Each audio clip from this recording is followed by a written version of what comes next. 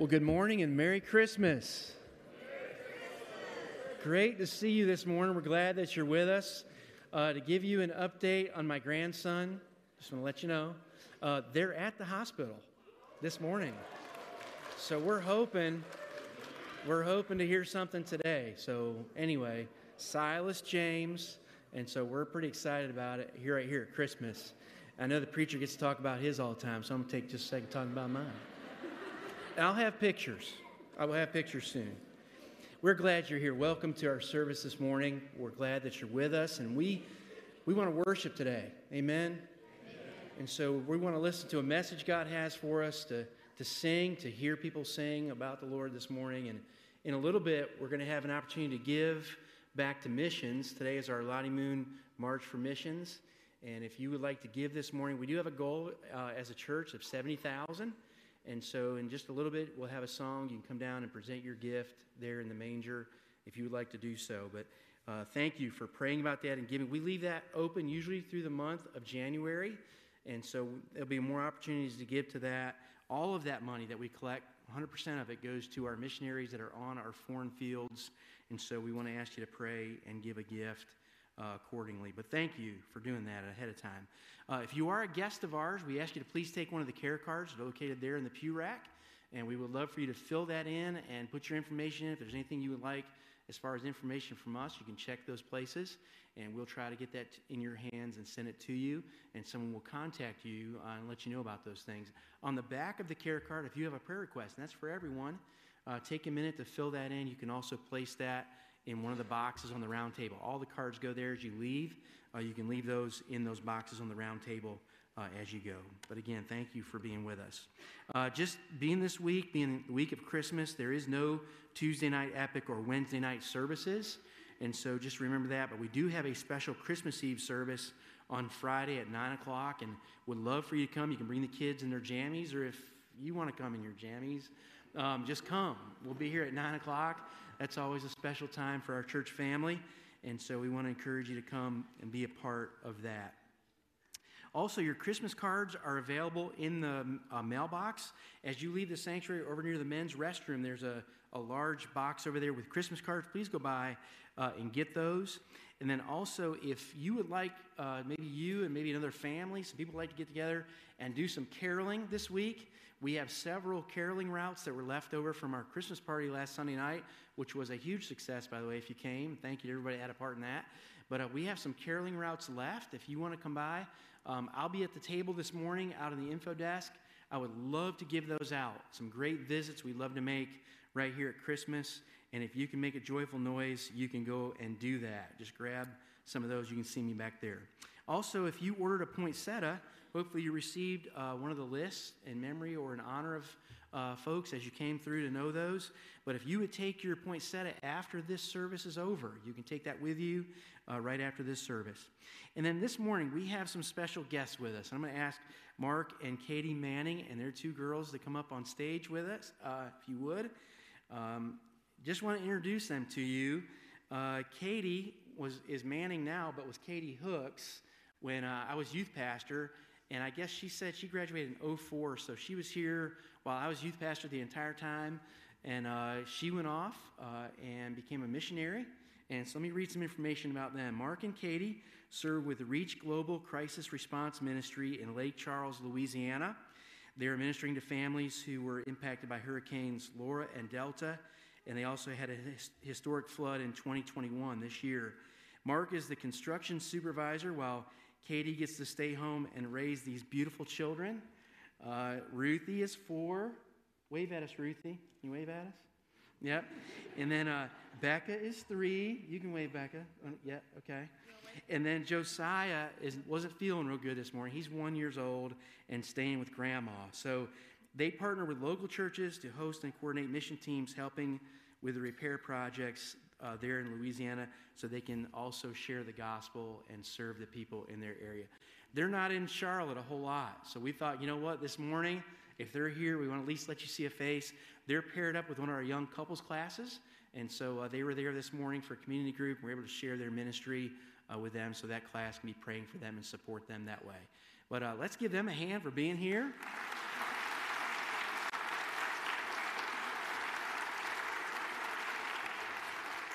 We want to wish them a Merry Christmas, and Mark is going to come and open our time in prayer this morning. Thanks, Kevin, and thanks for the opportunity to be here. Let's pray. Our great God, we just worship you this morning, Lord, as we just consider the sacrifice, the humility you've shown coming to earth as a baby. God, we just give you praise. Lord, thank you for the time to celebrate that together as the body of Christ here. Lord, we just give you praise. May you be honored in our service today and exalted and lifted high, Lord. We just give you thanks and praise in your Son's name. Amen.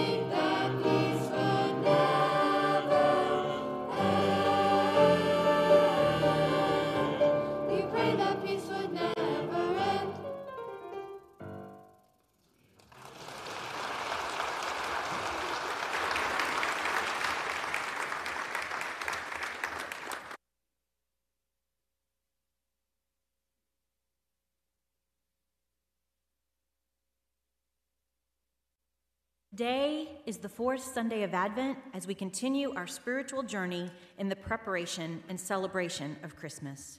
During the first week, we were reminded of the hope and expectation we have in the coming of Christ. In the second week, we were reminded of our faithful anticipation for the coming of Christ. And last week, our third week, we were reminded of the joyful celebration and the honor of coming of Christ. We cannot fully understand why Christ would come into the world without understanding the love that God has for us. God's love is not contingent on our love for him, nor in our obedience to him. But God so loved the world that he sent his only Son into the world to save us from the world. On this fourth Sunday of Advent, we acknowledge the love and devotion that Christ has for us. Such love that Christ would leave heaven to enter a world of sin. Though he was God, he did not demand and cling to his rights as God, but humbled himself and took on the form of a servant and was made in the likeness of men. This week, we will celebrate the birth of Christ on Christmas Day. But the birth is just the beginning of the promise. The promise is fulfilled in the love of God through his Son. Because of love, the baby in the manger will take on the sin of the world. Because of love, the baby in the manger will endure death on the cross. Because of love, Christ has reconciled man into a right relationship with God. Therefore, on this fourth Sunday of Advent, let us praise God for the love and devotion shown through the coming of Christ. Amen. As you stand together, we're going to sing, and as we sing, this is your opportunity to bring your Lottie Moon gifts and place them in the manger if you so wish to do that. Let's sing together.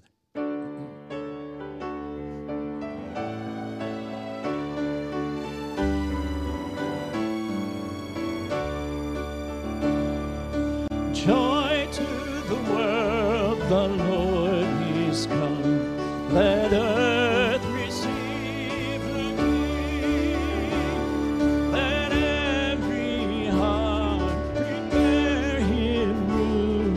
And heaven and nature sing, and heaven and nature sing, and heaven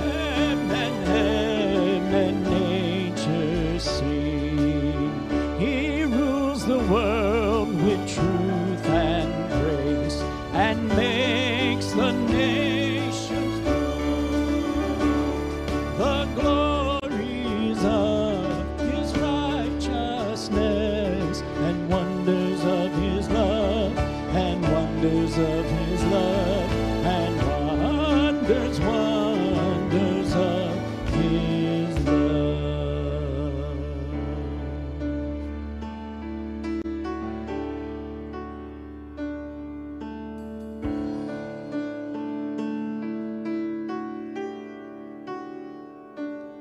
In the darkness we were waiting, without hope, without light, till from heaven you came running. There was mercy in your eyes, to fulfill the law and prophets. To a virgin came the word, from a throne of endless glory to a cradle in the dirt.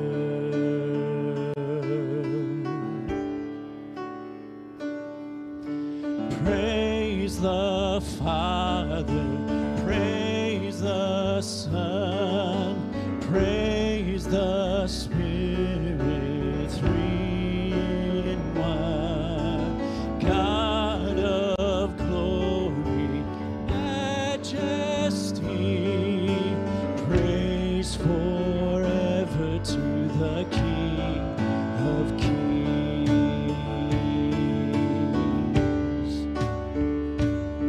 To reveal the kingdom coming, and to reconcile the lost, to redeem the whole creation. You did not despise the cross, for even in your suffering you saw to the other side.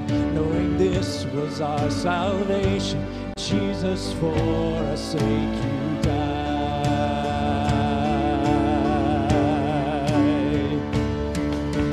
Praise the Father, praise the Son, praise the Spirit, three in one. God of glory, majesty, praise forever to the King of Kings.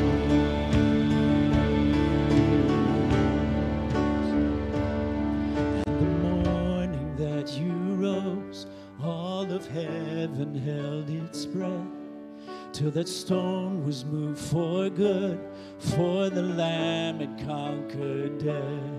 And the dead rose from their tombs, and the angels stood in awe, for the souls of all who come to the Father are restored. And the church of Christ was born, then the Spirit lit a flame. Now this gospel truth of old shall not kneel, shall not fade. By his blood and in his name, in his freedom I Jesus Christ, who has resurrected me. We sing praise the Father, praise the Son, praise the Spirit, three in one, God of glory, majesty, praise forever to the King of kings. Praise the Father, praise the Son, praise the Spirit, three in one, God of glory, majesty, praise forever to the King of kings, praise forever to the King of kings.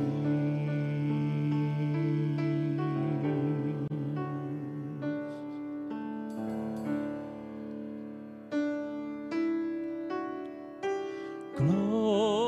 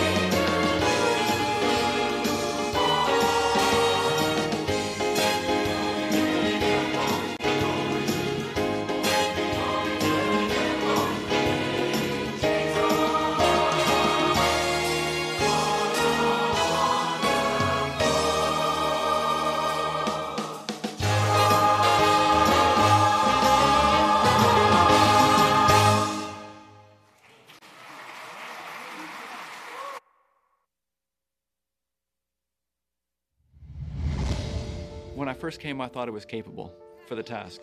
There were so many different things that I had to die to and realize I have no power to do these things.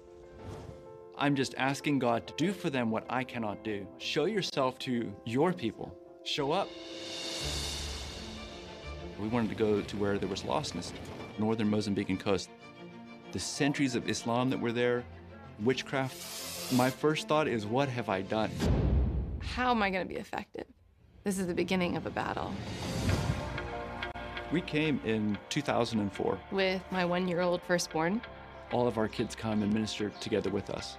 Children open the door to build those relationships with the women, how to share their faith, how to reach out to their families, where it was much more close to the gospel. But there is a sacrifice involved. Witchcraft in this culture is what sustains their life. Who you marry, your health, whether or not you catch fish. Infant mortality rate is high. They live in fear of something happening to their children. When people come to Christ, for them it is a life and death decision. Is this worth my life? Adelina was a very well-known witch doctor. After about 1.5 years, we're getting ready to pray, and Adelina just says, I want to get rid of my witchcraft and take down the witch doctor hut. So Sunday afternoon, after church, when that wall fell down, it was just a complete release to God. I no longer need to be afraid of these things.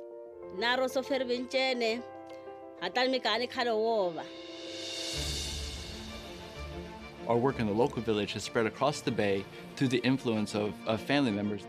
They had made professions of faith. We're starting to see national believers go out as missionaries through persecution, through hard times. God has galvanized their faith far beyond anything that I could teach. Be still and know that I'm God. Adelina starts telling her story about how she has new life in Christ.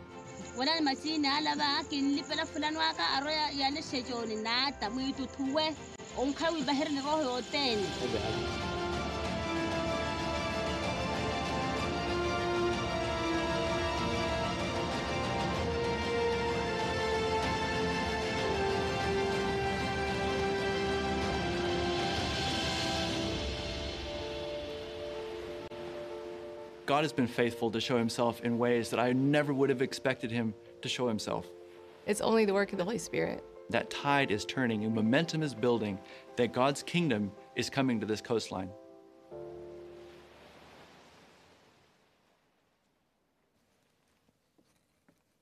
Amen. Let me remind you that the Lottie Moon offering remains open through the end of January, that you can give your gifts.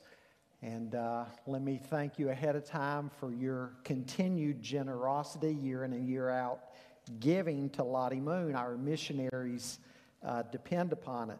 If you receive the email, the church email that goes out each Friday, you'll notice in that I have posted some statistics of what your Lottie Moon gifts accomplished last year. So let me encourage you to go back and look at that free Friday email update once again. It's quite impressive the way God uses us together as we give to support the missionaries on the field, and then in turn what God does in and through them to bring glory to his name. So thank you again for giving to that. Let me invite you to find Luke chapter 2 in your copy of the scripture this morning. This, of course, is the tradition. Luke 2 is the traditional Christmas story. If you get together at family gatherings and somebody says, read to us the traditional Christmas story, you would want to read Luke chapter 2, verses 1 through 20. So let's do that now. And the title of the message this morning is, Fear Not, God is with us. Folks, that's something we very much need to hear today, don't we? Fear not, God is with us.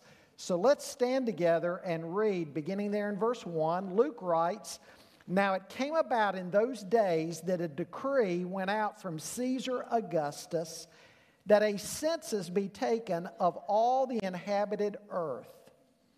This was the first census taken while Quirinius was governor of Syria.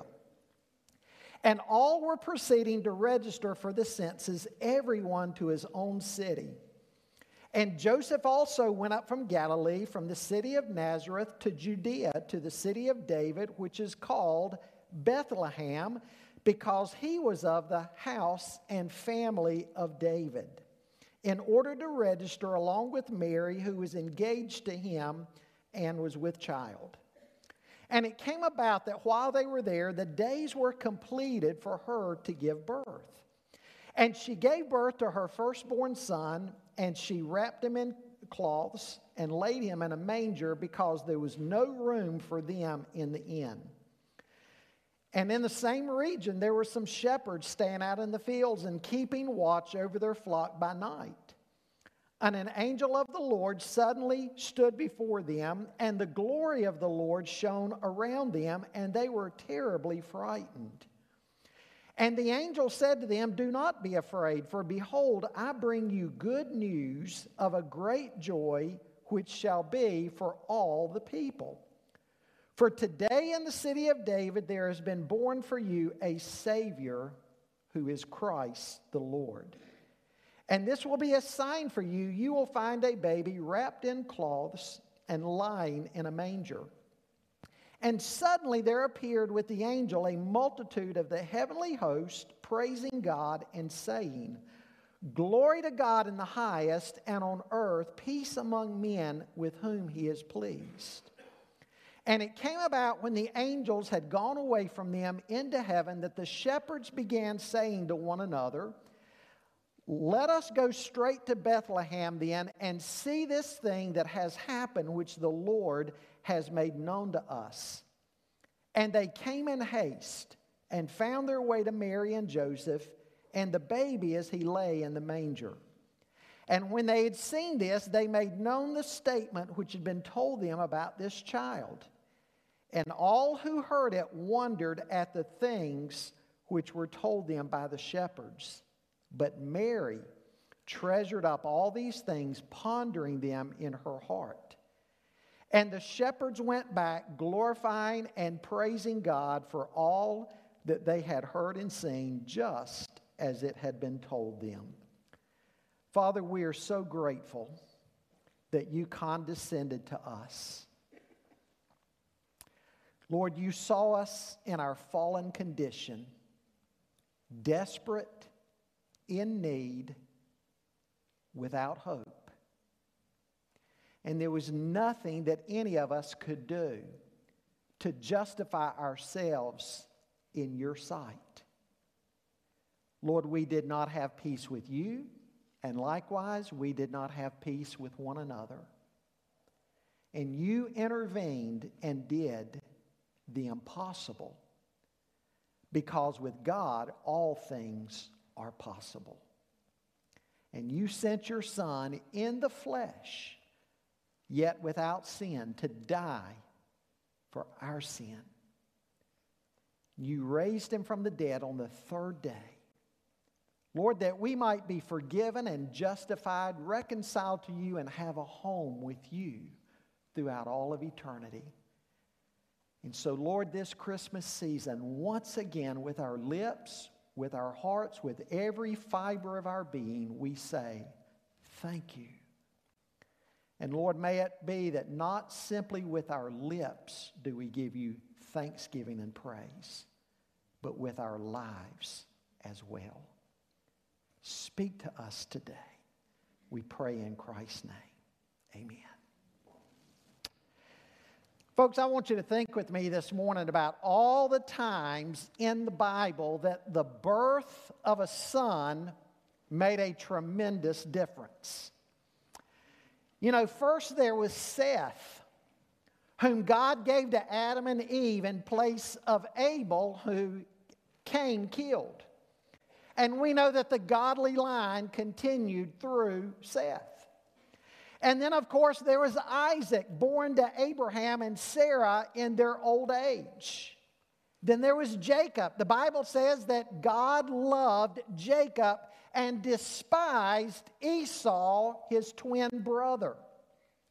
Then there was Moses and Samson and Samuel and David and Solomon, and the list goes on. That by no means is an exhaustive list.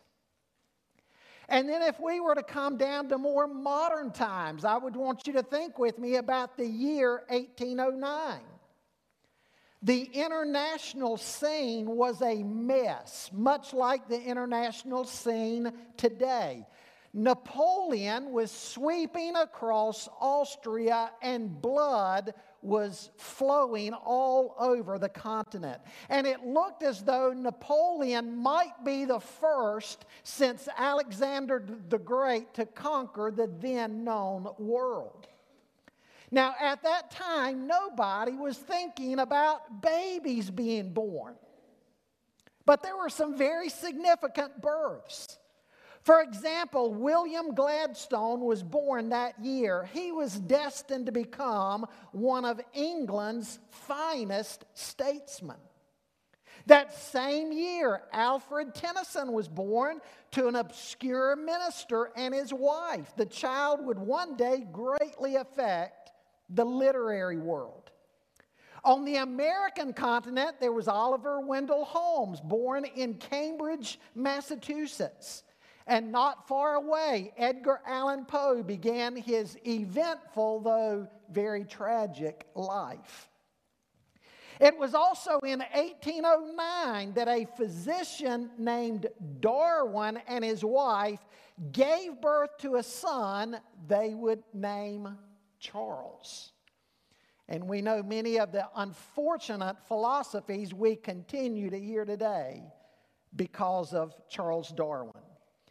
And again in the same year, in a rugged log cabin in Hardin County, Kentucky, there was a baby born by the name of Abraham Lincoln. Now, folks, if there had been broadcast at the time, I'm sure one thing you would not have heard was words like these. The destiny of the world is being shaped on an Austrian battlefield. That's the words you would have heard, rather. What you would not have heard was that all of human history is actually being shaped in the cradles of England and America. And you know, that reminds me of what we read of here in Luke chapter 2. For the world, the big news would have been this decree or this census that's been ordered. And the purpose of this census was probably for taxation, Roman taxation. And that was the buzz, that was the news going on. Everybody was busy about their travels, going to register in towns from which their family line came. But while the world was focused upon that, there was a far more significant event taking place. An event that was out of sight, out of mind, we might say. And it's the event that we've just read about here in Luke chapter 2. You see, God was at work in the grandest of ways, and men, for the most part, did not even know it. And you know what that says to us? God's ways are higher than our ways. Amen? Folks, what we see is the announcement to these shepherds. We see here an announcement of good news to the world, that men, whether Jew or Gentile, we don't have to live in fear because a Savior has been born to us. And what is it that we need most of all? We need a Savior. Why? Because we're not right with God. We need someone who can put us right with God. And so God sent the very one who could do just that. You know, it makes me think of the words of Isaiah the prophet in Isaiah 7:14, which says, "Behold, the virgin will be with child, and you are to call him Emmanuel," which being interpreted means God with us. Jesus is fully God, but in the incarnation, he's also becoming fully man. He has existed eternally with the Father. There's never been a time that he did not exist. John says, for example, in the beginning was the Word, and the Word was with God, and the Word was God. And you know what that means? That means that Bethlehem was not the beginning for the Son of God. It was the beginning of his humanity. Folks, what an amazing event is being recorded here. First of all, I want you to see with me this morning God's providential plans of the earthly birth of his Son. Read again with me, beginning there in verse 1. Now, it came about in those days that a decree went out from Caesar Augustus that a census be taken of all the inhabited earth. This was the first census taken while Quirinius was governor of Syria. And all were proceeding to register for the census, everyone to his own city. And Joseph also went up from Galilee, from the city of Nazareth to Judea, to the city of David, which is called Bethlehem, because he was of the house and family of David, in order to register along with Mary, who was engaged to him and was with child. You know what, folks? The Bible is very specific as to the fact that history is not an accident. God is the one writing all of history. God is providential over all things. And you know, it may be that this point right here is one of the points where the views of the secular world and the views of the Christian collide the most, because to the evolutionist, they would say that things just happen from random processes. But in the Scripture, we don't see any such thing. Everything in the world is being carefully orchestrated and carefully planned. And nowhere do we witness the providence of God more at work than in the birth narratives of Jesus. God is in charge of all of these arrangements. I want you to remember what Paul said in Galatians chapter 4. He said, "But when the fullness of time had come, God sent forth his Son, born of a woman, born under the law, to redeem those who were under the law, that we might receive the adoption as sons." Here's a huge difference between Christianity and major world religions. You see, the Bible includes historical markers. There are names given, specific names and events and places. Things that are verifiable in history, which tell us that we're not simply reading fable or myth here. I want you to think of what Paul said there again in Galatians 4, in the fullness of time. And then you look back at our story today and you see how this is taking place, how God has orchestrated all of this, and God alone is bringing this to pass. It was a difficult trek of over 80 miles. And folks, remember, they were traveling 80 miles on foot and riding on a donkey. And all of this, ladies, while Mary was 9 months pregnant. Can you imagine something like this? In verse 2, Luke is very careful to set the date for us. And granted, this is not an easy matter to settle, because there's some evidence that suggests that Quirinius was governor of Syria on 2 different occasions. First of all, from 6 to 4 BC, and then once again from 6 to 9 AD. And so the birth of Jesus Christ was not earlier than 6 BC, and it was not later than 4 BC. Now, as I just said, Luke is careful to ensure his readers comprehend that the birth of Jesus is firmly rooted in history. This is not a child's fairy tale. This is not a once upon a time fairy tale. It's not fiction that took place in a land far, far away. This is real. It's history. Now, can you imagine how Joseph and Mary must have felt? I mean, think about getting on a donkey and knowing that you're going all the way down from Galilee down to Bethlehem in Judea, this long trek. And here Mary is, great with child, 9 months pregnant. I remember when our kids were born. I mean, when Connie went into labor, you better be ready.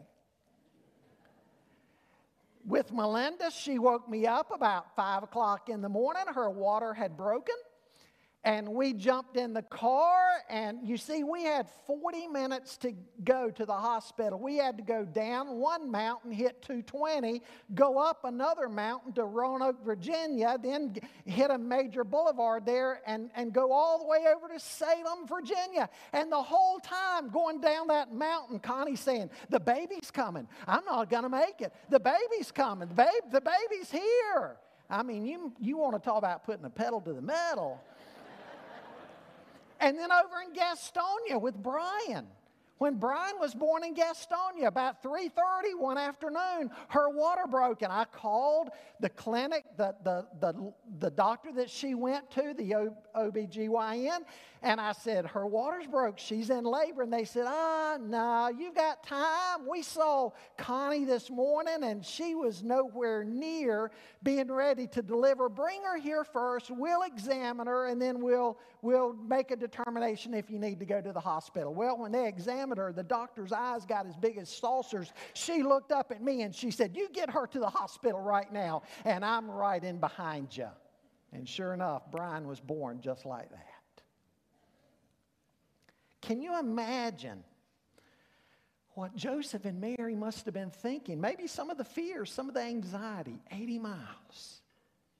And you know, it may appear that Caesar Augustus is directing the events here, but you know what? A far greater ruler is the one who's the ruler of the universe.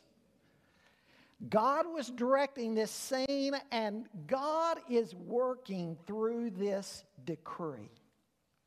This massive census was God's way of getting Mary and Joseph in the right place at the right time for Jesus to be born. You see, what's going on here is God is fulfilling His word, because the Scripture had promised some 700 plus years earlier that the Messiah would be born in Bethlehem. Listen to Micah 5:2, where the prophet says, but you, Bethlehem Ephratah, though you are little among the thousands of Judah, yet out of you shall come forth to me the one to be ruler in Israel, when goings forth are from of old, from everlasting. And that is such a specific prophecy, because you see, there were two Bethlehems. The prophet Micah said Bethlehem Ephratah. That's the one down in Judea. The other Bethlehem was up in Galilee.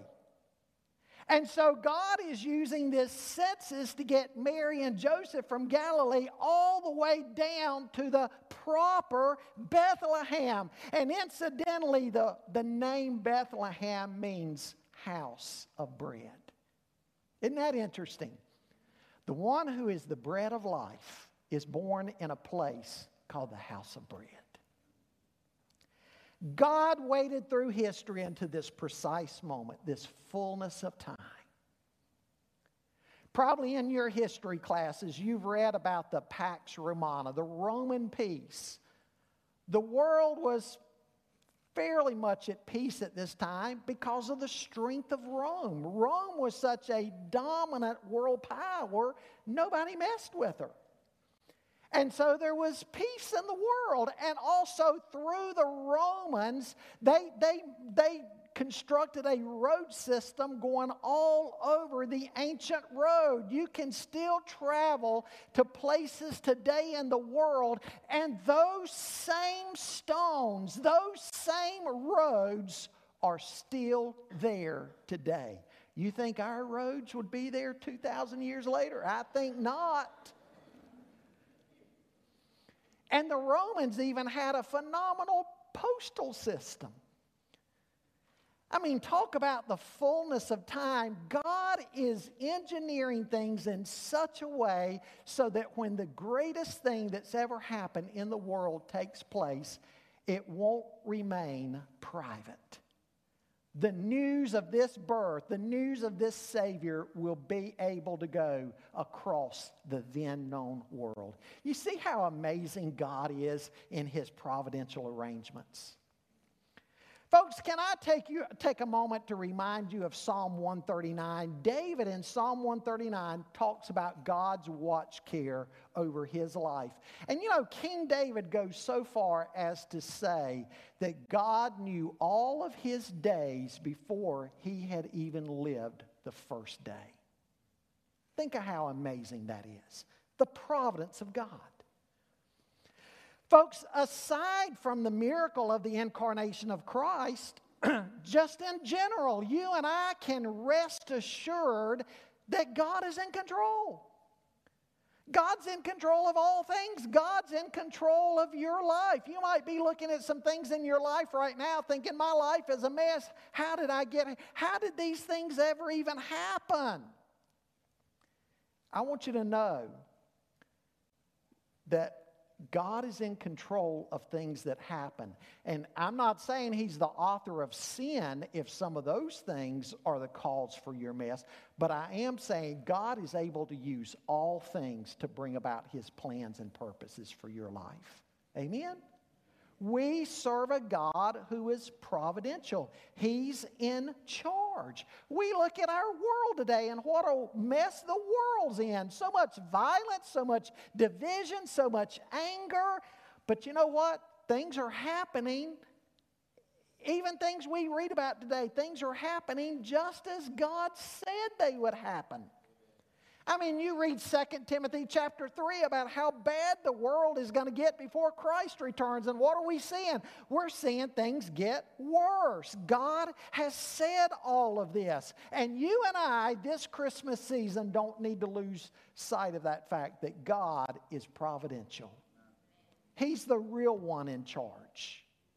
Not the politicians. Aren't you glad of that?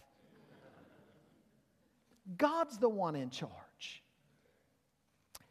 And I want you to notice the contrast being set up here between God and Caesar Augustus. Caesar Augustus was the adopted son of Julius Caesar, and he was the first Caesar to be called Augustus, which means holy or revered. It was a name reserved for the gods. One inscription even called him the Savior of the world. They wanted to make him like a god. So here was Augustus making this political decree, thinking he was God, while all the time he's just a pawn in the hands of the true and the living God. And the irony in all this, here's a man thinking he is God or can be like God, and here's the true God who's clothing himself in flesh, becoming man. The contrast here could not be more profound. Joseph and Mary, they finally arrive in Bethlehem, and you know, everywhere they look, there's this no vacancy sign. I know you've got an image in your mind riding through some small towns, neon lights, vacancy or no vacancy, right? And we think that's how it must have been. No, that's not really the way it was. And don't think of Joseph going up to a hotel counter and a grumpy old hotel host is behind the counter saying, "What do you want? We don't have any rooms left. Keep moving." Don't read modern times back into the biblical text like that. But where in Bethlehem was Jesus born? All we know is that he was laid in a manger, which was a feed box for livestock. And that's why we assume he was born in a barn. And most nativity scenes have a wooden stable, but again, in keeping with the times, it was probably a cave in the side of a limestone hill. Their stables would be a cave, an entryway carved out, and you would go into a room, and there'd be a lower room where the livestock would be kept, and they would get them in at night to protect them from wild beasts, from predators. Probably a setting like that. And a manger. In all probability, the manger's not a wooden manger like down front today. If you research what mangers in the first century world in and around Judea were like, they were large pieces of stone, some of them about the size of your coffee table at home, a big block, rectangular block of stone, and on the inside was chiseled out a big bowl. And that was a manger. That's where they would put feed for the livestock. That was a manger. And that's where they laid the baby Jesus. In a manger, a feeding trough. As I said last week, things are done so humbly. You know, you think of Mary and Joseph, they're nobodies from a nowhere place. They're just poor peasants. Why in the world did God do things this way? Well, listen to what Paul says in 2 Corinthians 8:9. He says, "For you know the grace of our Lord Jesus Christ, that though He was rich, yet for your sakes He became poor, that you through His poverty might be made rich." Think about how prophetic this is, too, about no room in the inn. Bethlehem probably had one inn. That was all. No room. Here's Jesus, the one who created the world. You see, Paul says in Colossians 1 that it was through Jesus, that Jesus was the agent of creation. Jesus was the agent of all of creation. Here's the one who has created everything. And yet, when He's born there in Bethlehem, there's no room for Him. There's no place for Him. The one who is the rightful owner of everything, there's no place for Him. How many sermons have we heard on that probably in modern times? No room for Jesus, because people are still going about their busy everyday lives and they don't have time, they don't have room for Jesus. Think of all the elements at work here in Luke chapter 2. And again, folks, it ought to be a testimony that God can be trusted. He can be fully trusted with absolutely every single detail of your life. Folks, the world is not out of control in one sense of the word, because things are happening just as God said. Just listen to what Isaiah said back in Isaiah chapter 40, because sometimes today we say, God, do you not know where I am?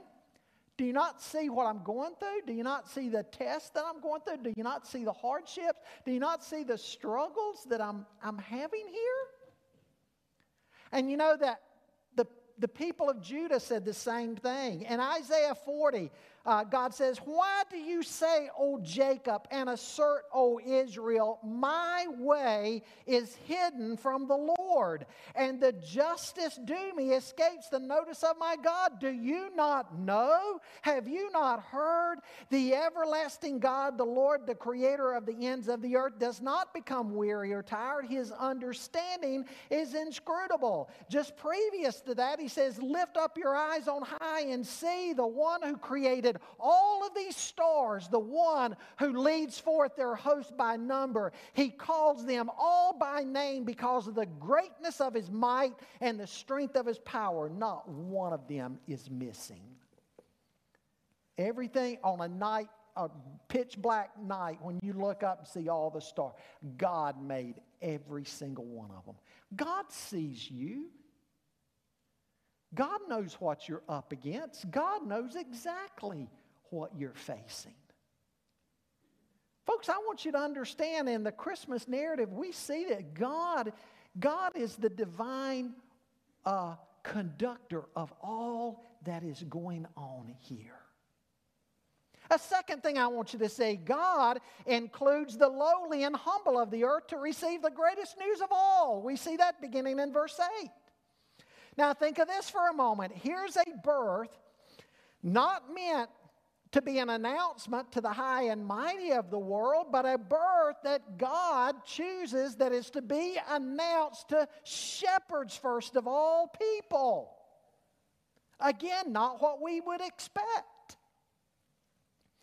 No child born into the world at this time would have probably had lower prospects for life from a human point of view. And yet we know that no greater birth has ever occurred. And when this birth happened, it was announced to shepherds. No accident. Shepherds were very important in Jewish life. They were herders. They kept livestock. This is why Joseph told his brothers when they got down to Egypt, said, tell Pharaoh you're shepherds. The Egyptians despise shepherds, but they'll give you the land of Goshen. Ask for the land of Goshen because this will be fitting for your lifestyle. They were herders. They were sheep herders.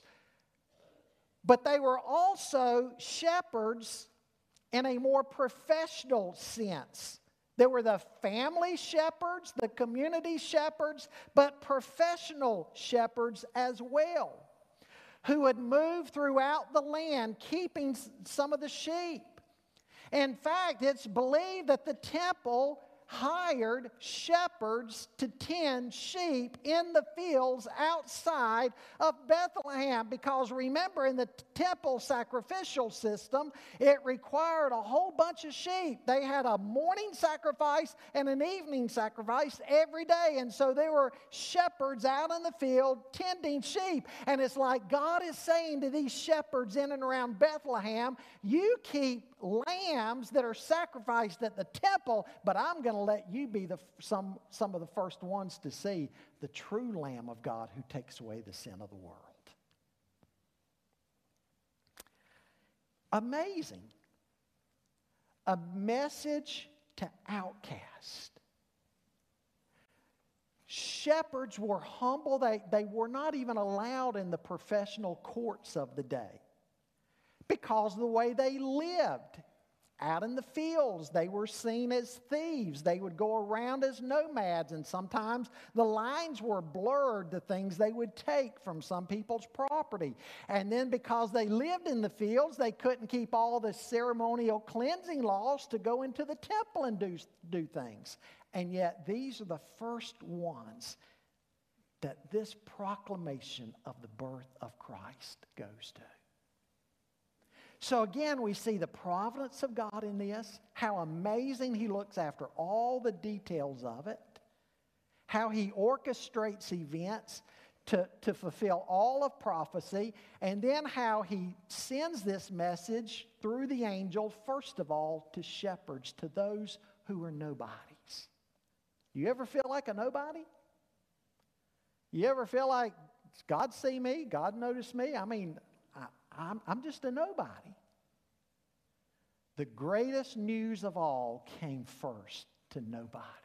Aren't you glad of that?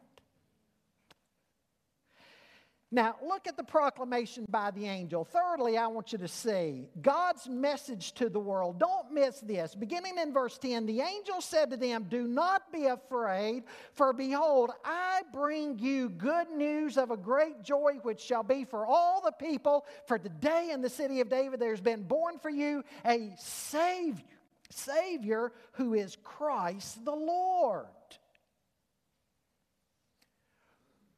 Look at this message. Let's break it down. What do we see first of all? The angel tells them what? Do not what? Fear. Do not fear. You think an angel coming to you might invoke fear?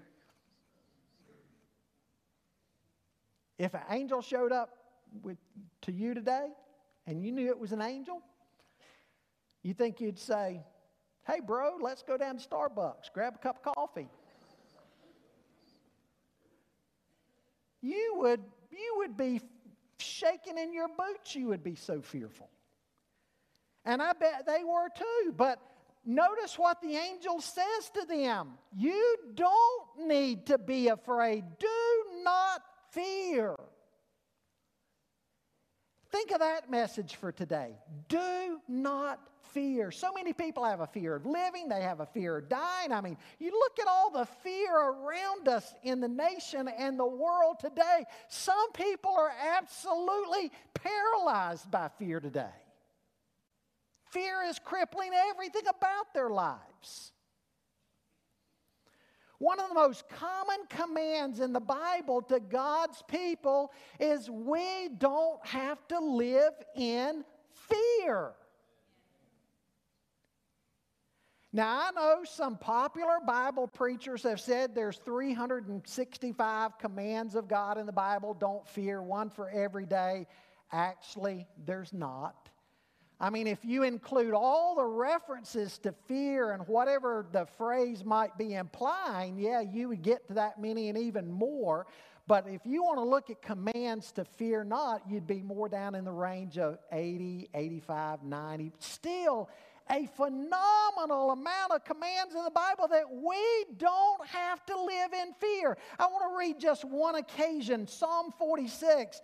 The psalmist said, God is our refuge and strength, a very present help in trouble. Therefore, we will not fear, though the earth should change, and though the mountains slip into the heart of the sea, though its waters roar and foam, though the mountains quake at its swelling pride. You hear what he's saying?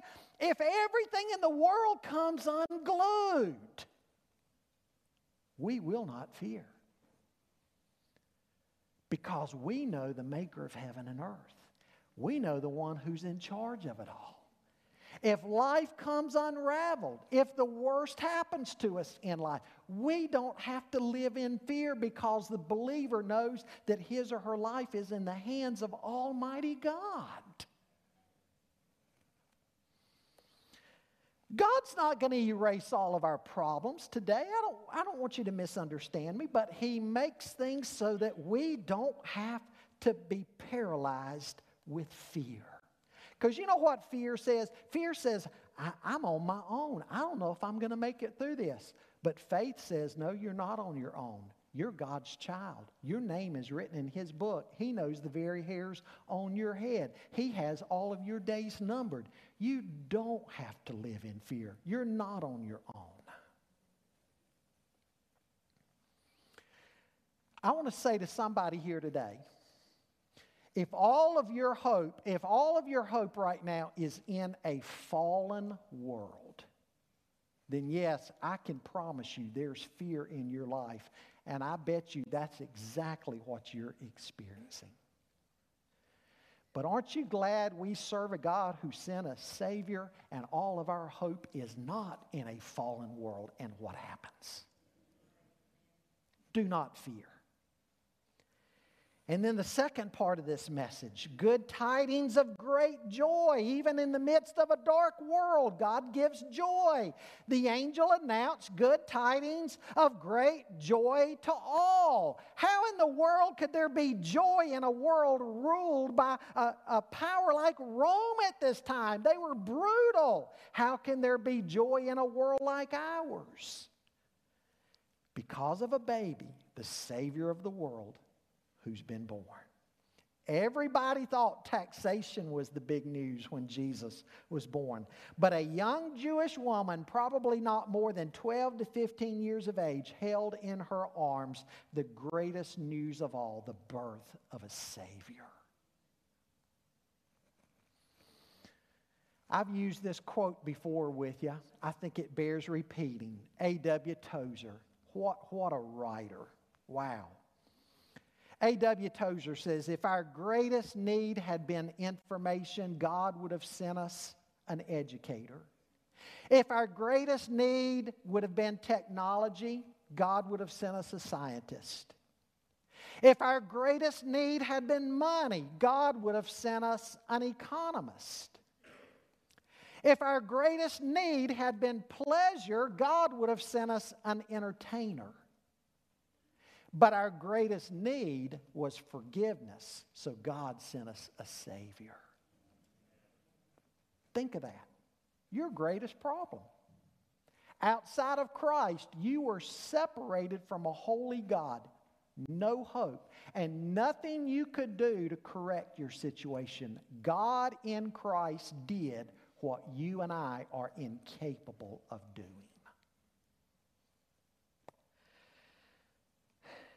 Matthew chapter 1 says, "She shall bring forth a son, and you shall call his name Jesus, for he shall save his people from their sins." Isaiah 9, "For unto us a child is born, unto us a son is given, and the government shall be upon his shoulder. And his name shall be called Wonderful Counselor, the Mighty God, the Everlasting Father, the Prince of Peace. Of the increase of his government and peace there will be no end." He saves us from our sin. He's our wonderful counselor, our mighty God, our everlasting Father, and our Prince of Peace. You know what the Scripture is saying, folks? Jesus Christ supplies every need that you and I have. The deepest needs we don't even know what our real needs are oftentimes. We look at things in the world and think, I need this, and I need that, and I need more of this, and I need something. We look around us. So oftentimes we don't see what our deepest needs really are. We need peace with God. We need forgiveness. We need His wisdom and direction in our lives. We need strength for the living of today and tomorrow. God gives us all of that and more. God meets our deepest needs, and He meets our deepest needs through His Son, the Lord Jesus Christ. Lastly, I want you to see today, the best news of all has to be shared. It came to pass, verse 15 says, "When the angels had gone from them into heaven, that the shepherds began saying to one another, 'Let us go straight to Bethlehem then, and see this thing which has happened, which the Lord has made known to us.' And they came in haste and found their way to Mary and Joseph and the baby as he lay in the manger. And when they had seen this, they made known the statement which had been told them about this child. And all who heard it wondered at the things which were told them by the shepherds. But Mary treasured up all these things, pondering them in her heart. And the shepherds went back, glorifying and praising God for all that they had heard and seen, just as it had been told them." Folks, imagine the confirmation this must have been for Mary. Because remember, when the angel had first appeared to Mary and told her she was going to give birth to God's Son, she would have probably never guessed in that moment that she and Joseph were going to have to make that long trek. They were going to get there to Bethlehem. There was going to be no place for them. I mean, when you think of things, how they went surrounding the birth of Jesus from a human perspective, ladies, just think about it. If you're the one about to give birth, things couldn't have been much worse, right? And Mary was probably thinking, wait a minute. This angel appeared to me. I'm going to give birth to the one who's going to be the Messiah, and then all this has happened, and, maybe I was wrong. And then the shepherds show up. And then probably as much as 2 years later, the wise men show up. The shepherds are saying what? They're saying, Mary, we were out in the fields, and all of a sudden the heavenly host, the angels are out there talking to us, and the angels telling us to come and investigate, and then the months and months later, the wise men showing up. I mean, what if you're Mary and you're hearing shepherds and wise men, all these folks saying these things? It had to have been a confirmation in her heart. I don't know if Mary needed confirmation. I'm not saying I know she needed it, but I'm saying if she did need it, this would have surely been confirmation.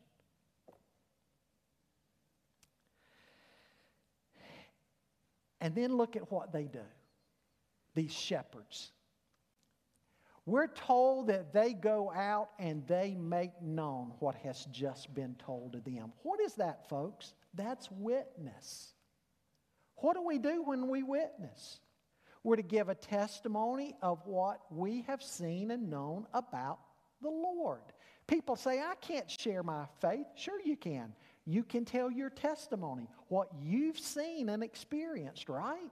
That's what a witness does. And that's what these shepherds go out and do. You don't have to be a theologian to be a witness. Just tell what you know about the Lord. That's what these shepherds are here doing. And then there's meditation. All who heard it wondered, and Mary ponders all of these things in her heart. And then there's the praise. The shepherds are going back and they're glorifying and praising God. Folks, you look at all of the responses that happen here, and surely these responses ought to be representative of how you and I respond. We should tell others. We should meditate and dwell on the great things that God has done. Do you ever take time out of the busy Christmas season just to kind of sit back each day and reflect in your devotional time and meditate on the great things that God has done? And then there was all of this worship and praise going on. Shouldn't that be our response too? Because a Savior has been born. And what do I need? And what do you need? A Savior. Worship and praise because a Savior has been born. Jesus Christ our Lord. Amen? Let's pray. Every head bowed, every eye closed.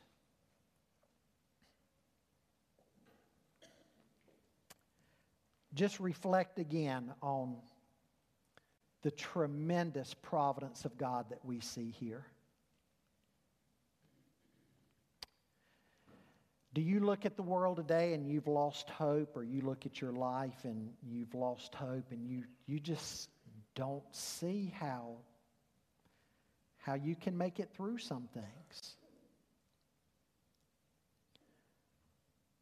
Lay your life today in the hands of Almighty God, who's able to direct your steps.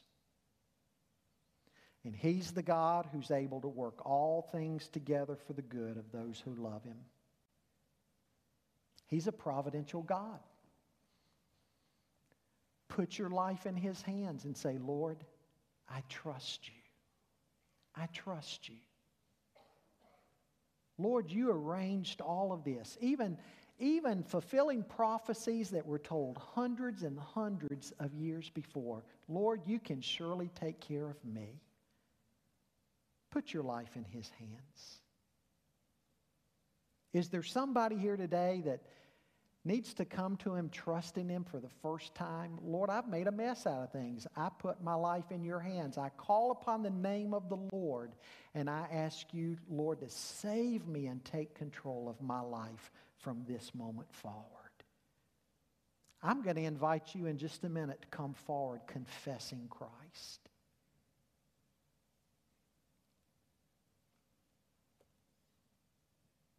How about your response? The Word became flesh and dwelt among us. What difference is it making in your life? Are you telling others what you've experienced through Christ? Are you sharing the good news?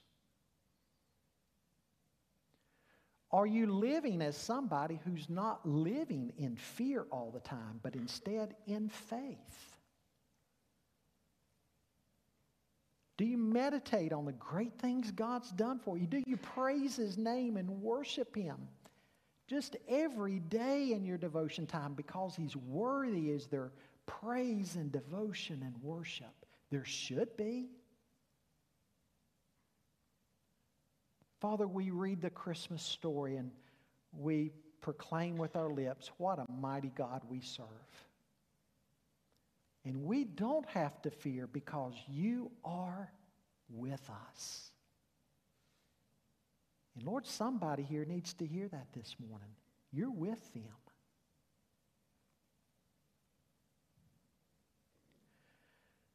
Lord, help us to live as a people that the world would see us and know that a change has taken place.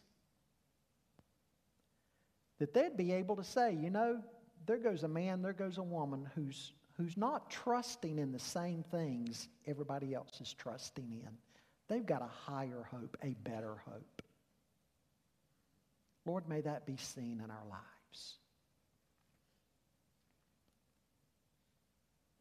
Lord, you put people around us every day who are living in fear.